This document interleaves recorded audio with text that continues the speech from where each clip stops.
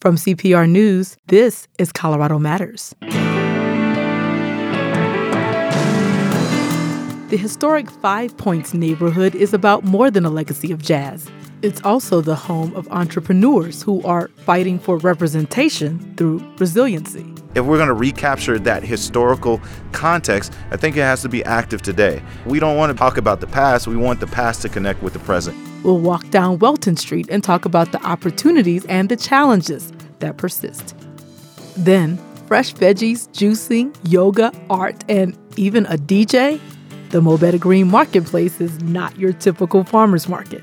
It's inspiring healthy habits and sparking change, one food desert at a time. I thought, well, I want to be some kind of solution to this problem, and maybe it creates a bit of inspiration, to make changes in your life. Support for Colorado Public Radio comes in all shapes and sizes. You might give monthly as an Evergreen member or contribute during fund drives. Maybe you donated your car or gave a gift of stock. For all the ways you support CPR, thank you so much. Your generosity is deeply appreciated. Thank you for bringing trustworthy news and timeless music to listeners across Colorado. Explore all the ways to give at cpr.org. Click on Support CPR. This is Colorado Matters from CPR News and KRCC. I'm Chandra Thomas Whitfield. The historic Five Points neighborhood in Denver is known for its legacy of jazz music, but it's much more than that. It's also a vibrant business and entertainment district with a long-standing spirit of entrepreneurship. So says Haroon Cowens, the newest chair of the Five Points Business Improvement District. We met there recently to stroll the street and to discuss what development looks like there now and what the future might bring. Haroon, thanks for joining me. It's great to be here. Thank you for having me. So let's set the scene. We're standing here right now in front of the Coffee at the Point building. So tell us about what you see right now. Well, of course, we're standing at the historic intersection, what makes Five Points. That's one of the first things I see. And then, of course, we're standing on the site where it was Coffee at the Point, a very, very familiar place that people came to, of course, enjoy, to have coffee, to have meetings. And unfortunately, it is closed. Yeah, and it actually does have a lot of significance for me because before I moved to Colorado, I came to visit when we were looking at moving here, and Coffee at the Point was one of the first places I was told that I had to go to. And even when I first moved here, which is now almost 11 years, I used to have all my meetings here. It was, like you said, a hub, a place for people to gather. And I'm looking at it right now. It's totally empty. All you see is empty chairs and really just an empty shell of a business. Yeah, I think, it's of course, it's been one of the mainstays over the last 13 years, and it's unfortunate that it is not open. But however, my thing and my view is we hope to see something else come in that becomes a mainstay for this community. So you just took on this new role. So tell us about the board and what you all are trying to achieve. Well, I think the big thing we're trying to achieve, especially this year, is really focusing on retention and as well as recruitment for businesses. This is a corridor where we think being vibrant is essential. I mean, this historic nature is that this was always an entrepreneurial corridor. I know Five Points has always been known for its music, but it needs to be known for its entrepreneurial spirit. The music didn't come without entrepreneurship. And so we want to really reclaim that, especially in our efforts in the retention and recruitment of businesses, and of course activities that would also benefit the businesses here on this corridor, and as well as exposure for the businesses, because I think the bid is really here to foster those relationships between the public and as well as the businesses, and making decisions on behalf of the businesses in regards to creating an environment that is vibrant for them. Speaking of which, while you're talking, I see a patron or a desired patron who tried to open the door. Just a reminder of how well known and how used the Coffee at the Point was in terms of being a community hub. So people are still getting the word out that it's no longer there. Yeah, that's exactly right. I think many folks, including myself, did a lot of our meetings here, and you'll be able to sit here, and even if you're doing work here, you'll see really virtually anyone from the community, from politics, from business, and the likes, and so from the arts and culture. So like I said, it's sad that it is no longer open, but we have optimism that we can reclaim something for this space, hopefully soon. Well, I've heard a little bit of everything. I've heard that the businesses are being pushed out. I've also heard the sentiment that it just boils down to just a lack of support. Where do you fall into that perspective? Well, I don't want to really get into the businesses being pushed out, but I think that, the lack of support could be an issue, and especially after COVID and where the corridor was really, closed up. I think the big thing is we want to make sure that there is these activities, and a organization such as the BID should be really involved in that. And then we also should be involved in ensuring that businesses do stay. And so getting to the bottom of why and how businesses are leaving and understanding that environment. I think we can't make the businesses stay, but we can be a part of creating an environment that the businesses can thrive in. So where does Welton Street stand now in terms of businesses and Black-owned businesses? Well, Welton Street Cafe is definitely a legacy business. Has been on this corridor over 23 years. I remember, in 1999, them opening up down here, and they've been here in this community over 30 years in different various business forms. I'm just happy that they will remain on this corridor.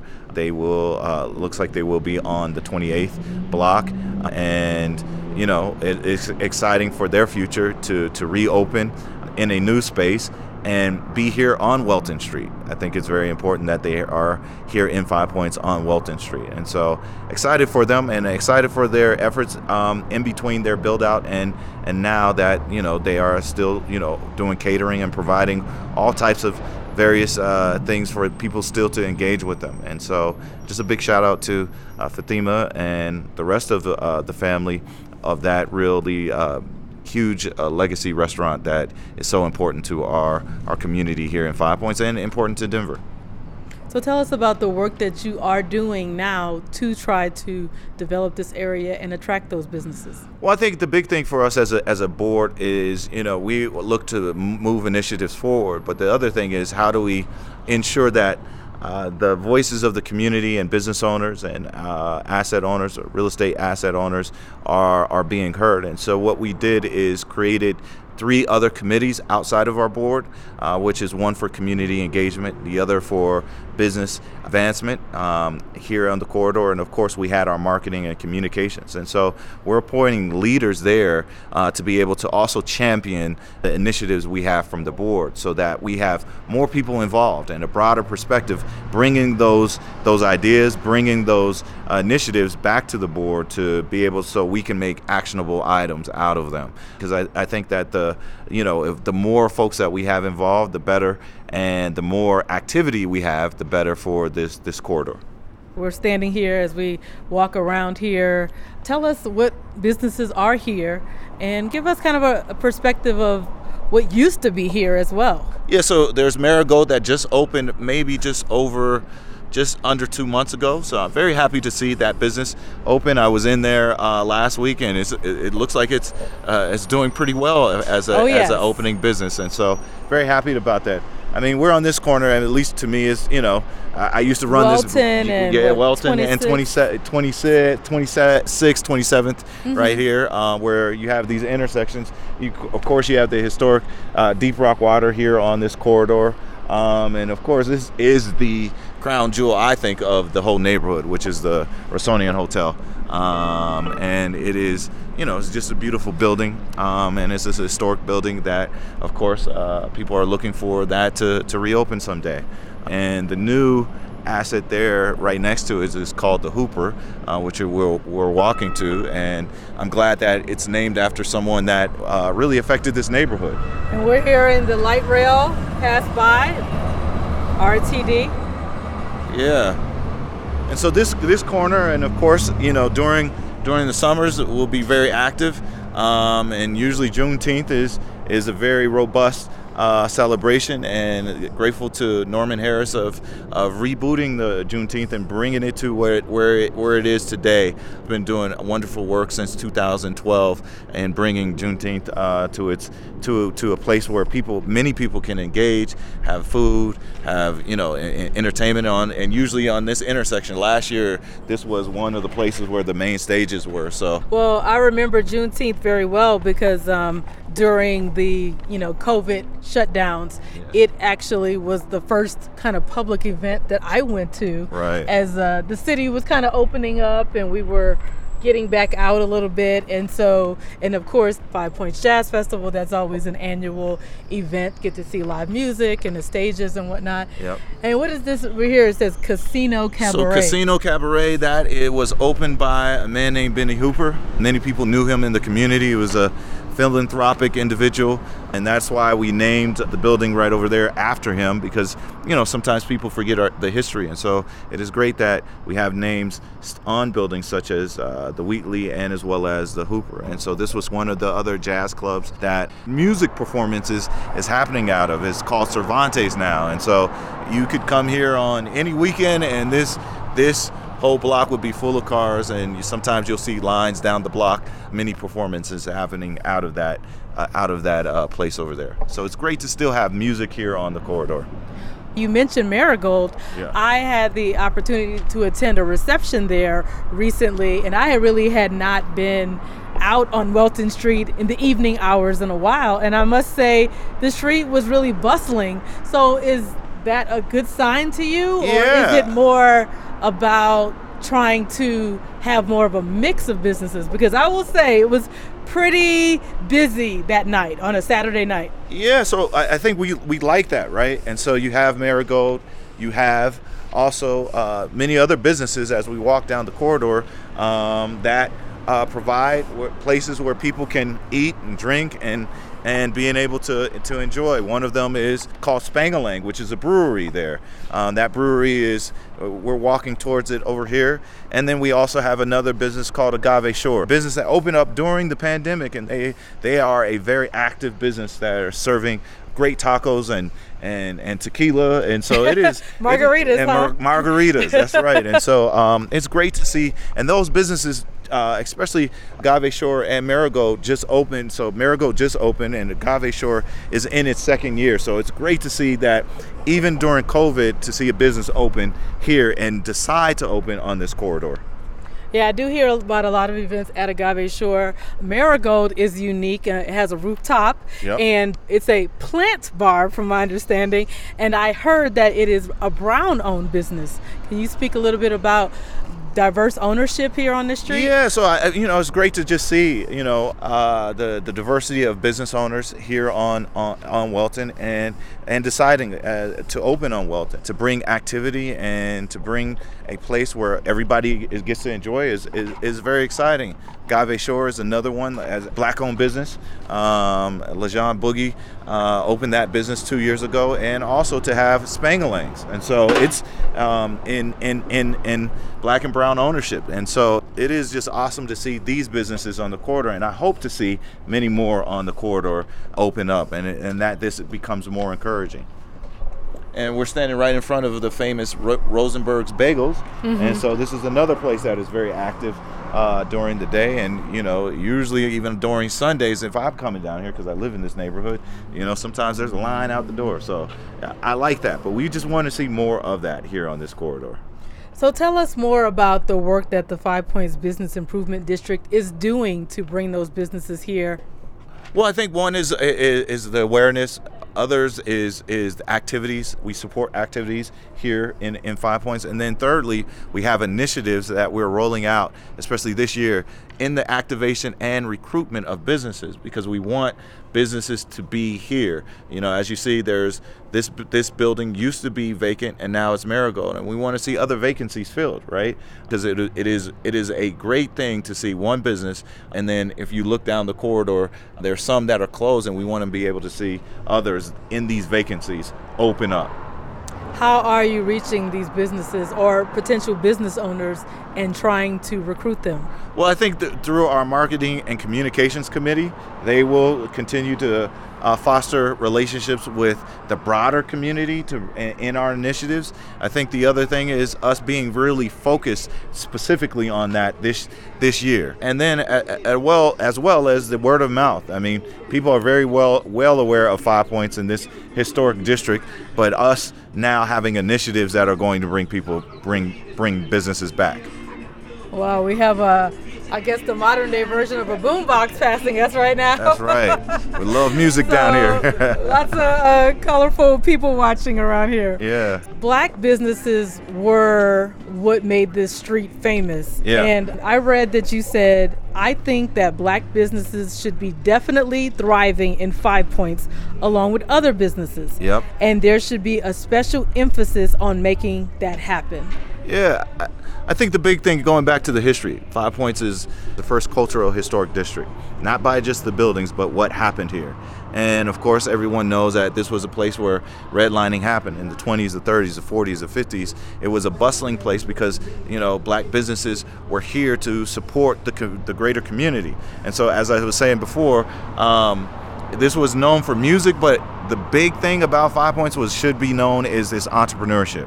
There was entrepreneurs, there were doctors, there were pharmacists, there were lawyer offices, there were, everything and the like, there were grocers, there were bars, there were clubs, there were jazz clubs. That's what it was known for. And so for us, if we're going to recapture that historical context, I think it has to be active today. And, of course, we have the museum down the street, but we don't want to build more museums and just talk about the past. We want the past to connect with the present. Blair Caldwell Library, of course, is African American history research library. Yep. Research library, and also it is undergoing renovations at this point. It sure is. So a lot of development and growth over here.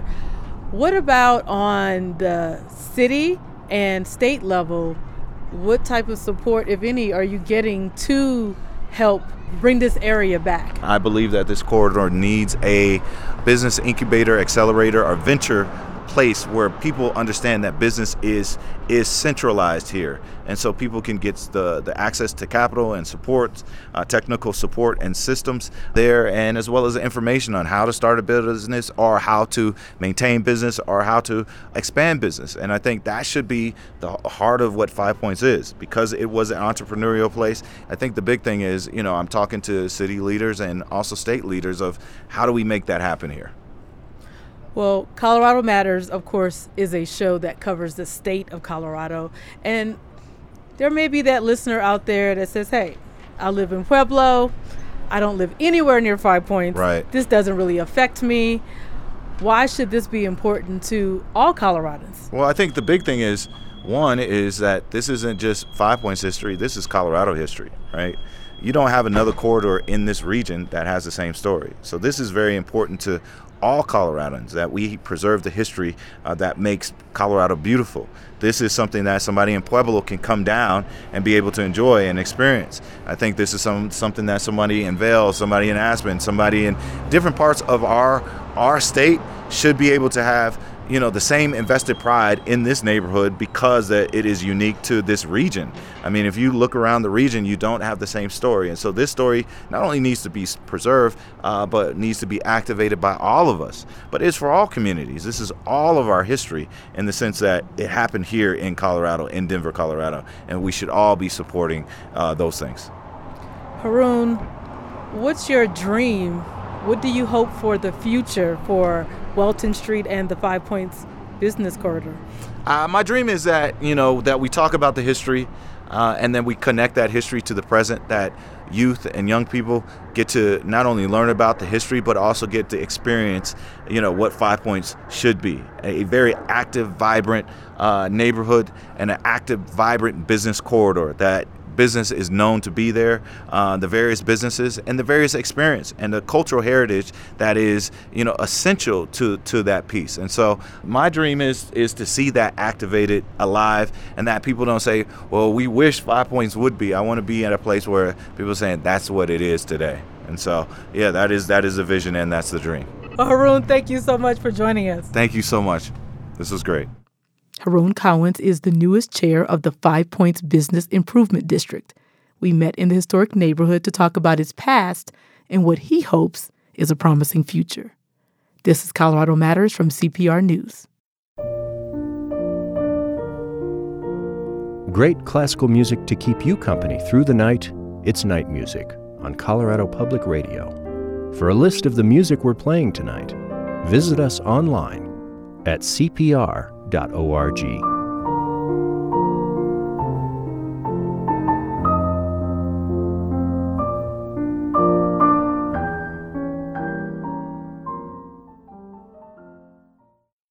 This is Colorado Matters from CPR News. I'm Chandra Thomas Whitfield.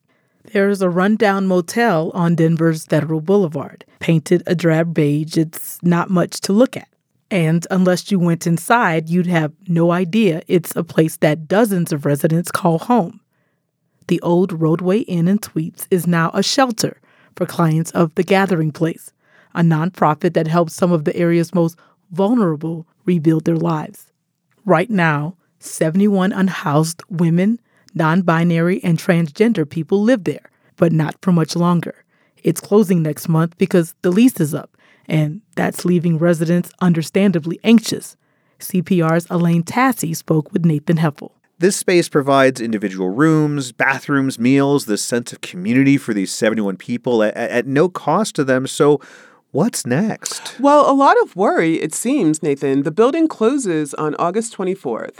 And right now, 48 residents already know that they have someplace to go. Some of them are going to be getting housing vouchers that the city can provide them with. But the rest of them, there's about 23 others, and they have no idea what's going to be coming up next for them. Wow, that's really scary. And you were able to meet some of them not too long ago. Tell me about it. Yeah, well, a lot of them are legitimately really nervous because a lot of them have been on their own in their own rooms for the past couple of months. They have had their own bathroom. They've had privacy. It's not much, but it's something that they've come to know as theirs. Right, and for the non-binary and trans people living there, having that safe space, I assume, along with that bathroom, just for themselves seems so important.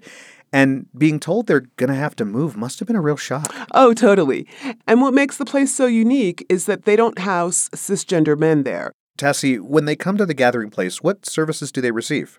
They're given meals, and they have some activities there as well, like pottery and tie-dyeing that helps them to build community. But the difference from other shelters is that their rooms are their own. Ah, I see. So they don't have to leave at a certain time. And I assume that's a big relief since they have privacy rather than being in that big open dorm sometimes with a different bed every night. That's exactly right. They call it non-congregate housing. And you said you heard a lot of stories, but did one in particular move you? Yeah, one of the most moving conversations that I had was with this woman named Laura Lindquist. She's 46 years old, and she told me that she had had a brain injury as a result of domestic violence, and she struggled with housing for many years. So I have my own bathroom. I have my own closet, my own bed. This is just my area. I don't have nobody comes in. I can actually lock it, and now I'm afraid I'm going to end up losing everything again. So before you were here, where were you? On the street. And you came here when? February 27th. Oh, okay. And I was told that they were going to have it open until I got my housing voucher. And then we all just got told that they're closing on the 31st or the 24th. So I don't know what it's going to look like now. That must make you feel nervous, huh? Yeah, I have a lot of anxiety because of it. What was being on the street like for you? It was hard. I didn't have shelter. I would always lose, like people would steal from me all the time. But being here, they helped me get everything back that I had lost on the street, like my ID, my birth certificate, stuff, and they're taking it all away. Just when she was starting to feel safe, she could now lose everything because the lease is up. Exactly. And it's not just the people living there. Lisa Adamson works there. She's the lead counselor for the afternoon shift. And because of the closure, she's losing her job along with 30 other people. I think the initial reaction was a lot of shock, and then it was concern, and then it was, a lot of tears because we know the fragility of a lot of the residents.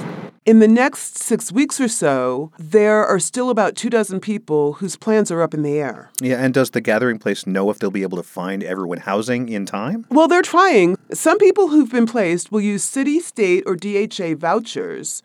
For others, assisted living and drug treatment are possibilities. But then there's some folks who it's going to be really hard to house because if they're not able to take care of their own daily needs, or if they have a criminal record, or if they're undocumented, then it makes it a little bit trickier. Thanks, Tassie. Thanks, Nathan. CPR's Elaine Tassie speaking with Nathan Heffel. Elaine recently visited with people who've been staying at the Gathering Place shelter inside the Roadway Inn in Denver. It's scheduled to shut down in August. This is Colorado Matters from CPR News. Hey, it's Vic Vella from CPR's podcast Back from Broken, returning for Season 4. More stories about the highest highs. I'd had this incredible wave of love. The darkest moments. I ran up to Mom and I said, Daddy wants me to sniff this yellow powder on my nose. And what it takes to make a comeback. You just have to be like, I need to put myself first. Back from Broken. Find it wherever you get your podcasts.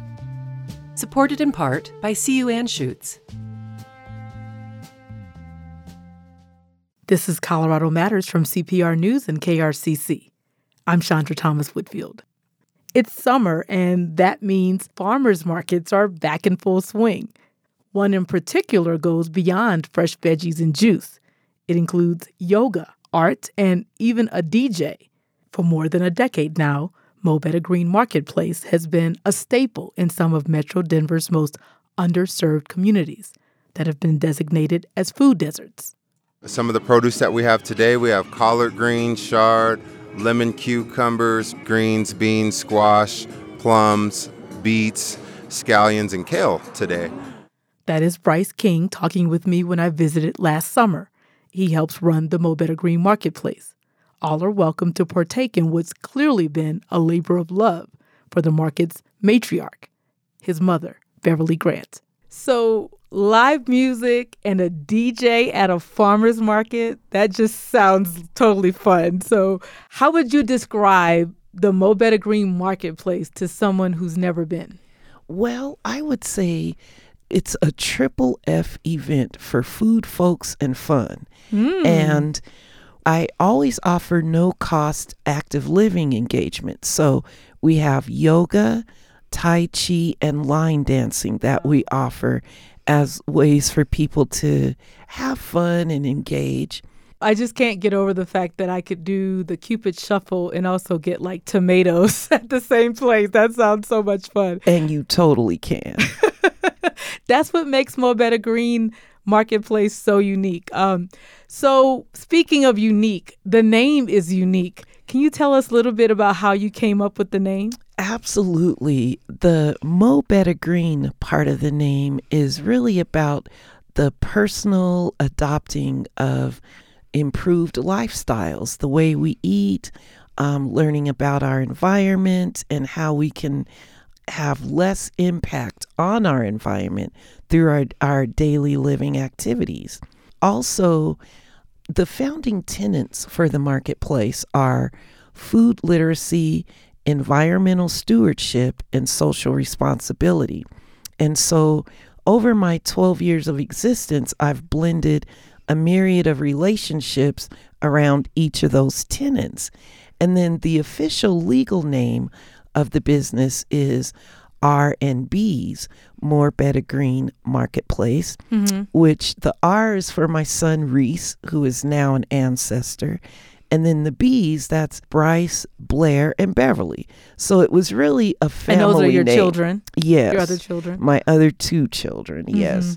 And so a lot of times people say, is it rhythm and blues? And I was like, that's a very good guess, but no. And we just abbreviated it to Mo Betta Green Marketplace. As you alluded to, your focus is to bring fresh fruits and vegetables to areas that are food deserts. And for those who aren't familiar with the term, it describes communities where people have limited access to healthy and affordable food. Tell us more about your mission and the communities you serve. Absolutely. Well, when I began 12 years ago, it was kind of at the beginning of a wave of gentrification that was coming through the Northeast Denver corridor. And in that process, it was more and more realized how lacking it is in food infrastructure. Now, because I'm a Denver native, I know of a time when it used to be different, where we did have neighborhood smaller stores and grocery outlets. But as time has moved on, a lot of those languished and don't exist anymore, and hence left these food desert neighborhoods where folk are traveling, a few miles to get to a decent outlet. So then I thought, well, I want to be some kind of solution to this problem. So this pop-up framework is what I adopted, because I can literally come to the people. I can meet them on a parking lot. We can maybe get permits and utilize parts of streets. We can come up with quote unquote ideal locations. I love using parks because then I could leverage the green space to create active living.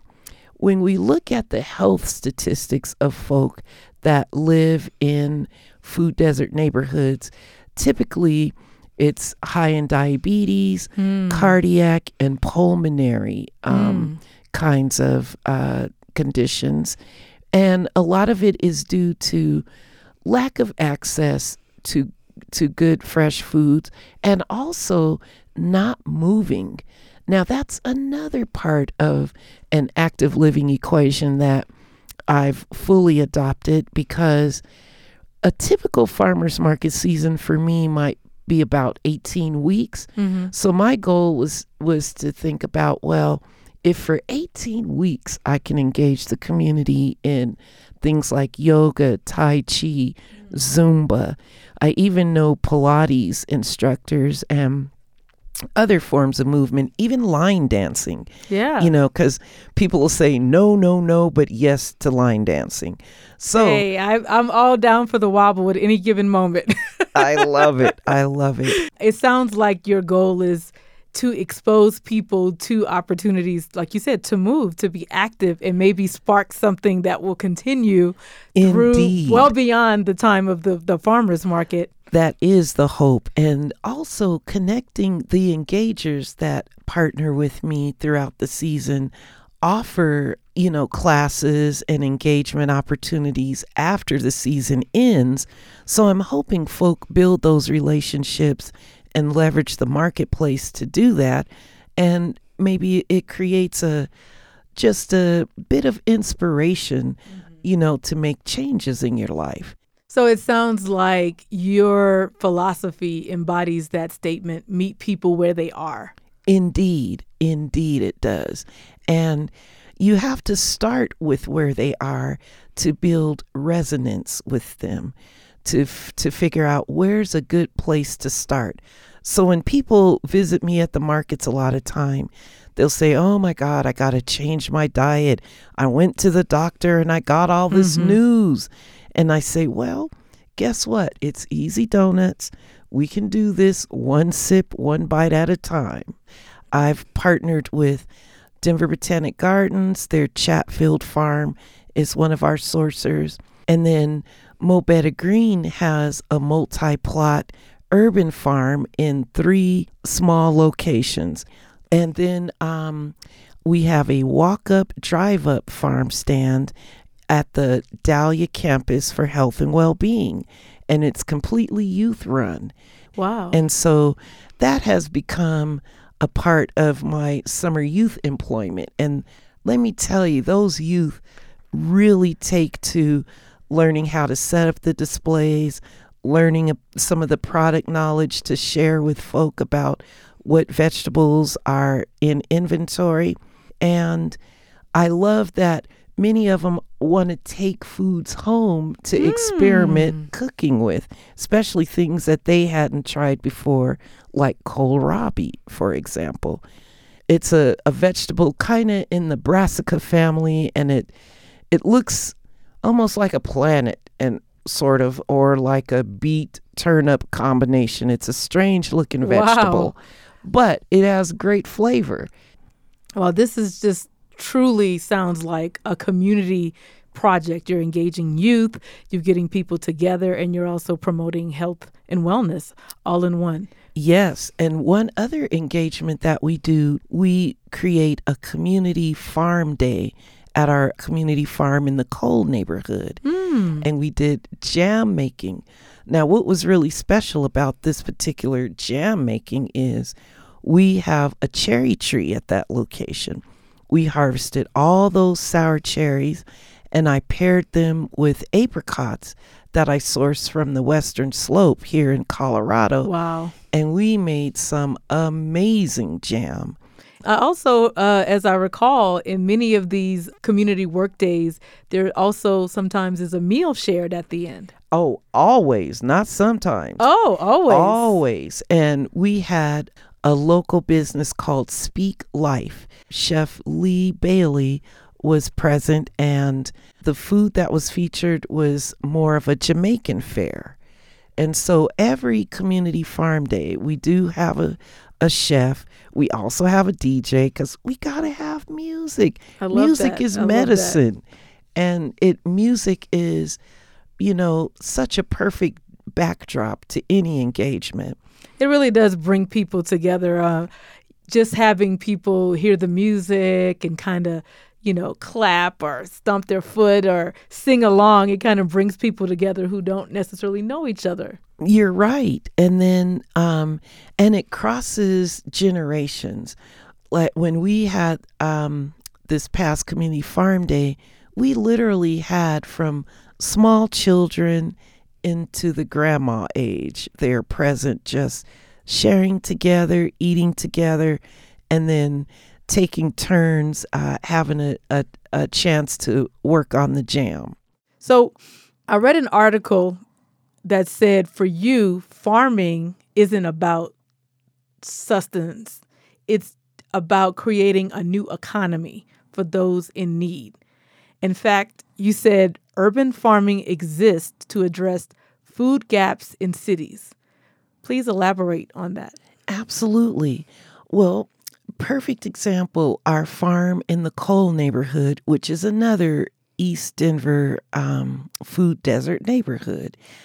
At that location, our farm is a roughly about 4,000 square feet, kind of equivalent to the size of a house lot. And we've been farming there since about 2015. And what I strive to do is create that location as a place where people can come and learn to garden or grow things. Also, people can come there to help work with us to learn these skills.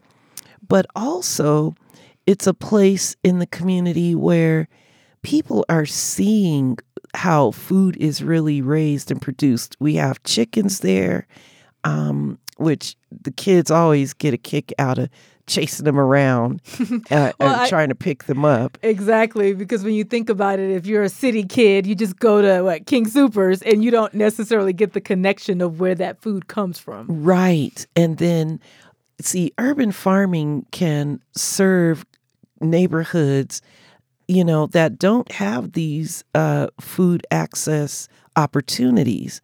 And something that a lot of Denver residents are not aware of is they can create their own urban farms at home. We have legislation through City Council that was passed back in 2014 via the Residential Sales Act that allows people to grow in their front or backyard and create a point of sale, which means in time they could create their own farm stands to sell their products. But also there's other legislation that you can pair with that, like the FPA, which is food producing animals. That was passed back in 2011. And what that does is... Now, is that in Colorado or in national? Denver? In Denver? In Denver, okay. Yes. But nationally, many, many cities are creating similar ordinances so that their communities can mobilize around urban farming. And, urban farming does present an opportunity for food production and distribution and access to exist where it had not before. And it can be at the home level, which is really, really key. I should note that Beverly was featured in an article that I wrote for the New York Times in 2020 about the Satya Yoga Collective.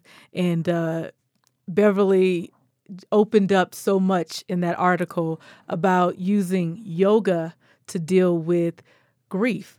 Indeed. And losing your son, Reese. Yes. Can you tell us, how are you doing? Well, to be honest, this year is the best I have been since my tragedy. The month of July is kind of the worst month of the year for me because the beginning of the month, the 1st and 2nd, marks his death. Then his birthday is the 20th, which because my son died of a random act of violence, you just don't get resolution for something like that. Understood. And so me being able to utilize yoga to help me with mental fogginess, to help me with the pain that was manifesting in my body. A lot of people are not aware that grief causes neck pain, back pain, headaches. And when you're not in tune with these are side effects of my grief, then, you could go down a rabbit hole of trying to treat yourself with pain remedies, which sure will give you some relief, but they don't address the problem because the pain and the suffering stem from the loss. And so when this tragedy occurred for me back in 2018, it was kind of crazy timing. June of that year, I had graduated with my yoga teacher training, a 200-hour program through Satya. And then my son was taken the very next month. Wow. And so I learned firsthand because of practicing yoga in the terrible days. And I was astonished, Chandra, how after a simple yoga practice, I felt integrated. Because when you have a catastrophic loss, your mind, your body, you're detached mentally, emotionally. Your adrenal system, it feels under attack. I can remember times to try to have this conversation wouldn't have been possible because I felt like I didn't even have enough breath to carry on a conversation. But when I practiced yoga, I felt amazingly better. And so, it was literally learning through doing that got me here. And the Satya Yoga Cooperative is filled with loving folk that would just come and practice with me at my house. And we should note that it is Denver-based. It is. And Lakshmi Nair is the founder. She's a South Asian woman from India. And I tell you, I thank her daily in my ways for introducing these gifts into my life. Practicing yoga and nidra, which is a form of meditation, have really been helpful in helping me to rebuild my strength, my stamina, and just my overall sense of well-being and being present. What we also covered in that New York Times article that we worked on together is the fact that Satya is trying to diversify yoga, which for those who really studied it, it might even sound funny to say you have to diversify yoga. But tell us about the effort of Satya Yoga to bring more diversity to the practice of yoga in current times? Indeed. Well, most folk, when they hear the word yoga, they think of a yoga studio with lots of very fit yoga people. pants, for sure. Very expensive yoga pants, for sure. There's that part. But additionally, it has been a space where people with privilege were the ones that were engaging in the practice because it's costly to take the classes in those studios. And many community members of color didn't really feel welcome in those spaces. And so when the yoga is more than a physical engagement, it's a wellness lifestyle. It's a spiritual practice. It's a whole being integrative way to bring your body relief and balance. And instead of having a brick and mortar studio, our approach has been to go to the people. So, for example, at my farmers markets, those are Satya instructors that come and share. And sometimes I'm one of the teachers. And then I've also created yoga in the park engagements in different pocket parks around the city where people just meet up and do the yoga there. One engagement that I'm really excited about with an organization called GRASP, which is a youth organization dedicated to serving youth that have gotten in trouble, may have court cases. Some of them even have ankle monitors, things like that. Wow. And we have been meeting in parks, and I'll have anywhere from 18 to over 20 students. And I partnered with a small business called Sound Off. They have the silent disco headphones. Oh my God. Pairing the headphones with being in the park is a match made in heaven because you are able to block out all the distractions that come with just chilling in the park. And it does create this sense of going inside. Wow. They play awesome music, and I love their technology, and so all of the classes that I'm offering this summer, yoga-wise, we are partnered with them because it totally ups the game with the whole yoga experience. Now, Beverly, of course, is talking about the Satya Yoga Collective, and that's SATYA. You made me wonder, how do these young people you described to have these challenges, how have they responded to the yoga? Well, at first they were kind of snickering like, yeah, right. And then once we, added the headphones, then so the you music, had to kind of cool it up a little bit. Well, yes. And I know how youth love to run around with either over-the-ear headphones or the ear pods. So we got the over-ear headphones, and right away they connect to the music that they hear. And I will add that the youth have told me that they feel more at peace, or they feel a sense of calm right after a practice, that they enjoy the way they feel in their body. Wow. So that's saying something. Well, Beverly, you must be a miracle worker. You got teens doing yoga and also asking for vegetables. Like, you should get a Nobel Prize. Man. Thanks, Beverly. Thanks so much for joining us on Colorado Matters. Thank you for having me. What an honor. That was Beverly Grant, the founder and the lifeline of the Mo Betta Green Marketplace. The farmers market is open Wednesdays and Saturdays through October. Thanks for joining us today, and to the Colorado Matters team, who is always farm fresh. Tyler Bender, Carl Bielik, Anthony Cotton, Pete Kramer, Andrea Dukakis, Rachel Estabrook, Michelle Fulcher, Matt Hers, Tom Hess, Michael Hughes, Chris Ketchum, Pedro Lumbraño, Shane Rumsey, Ryan Warner. And I'm Chandra Thomas Whitfield. This is CPR News and KRCC.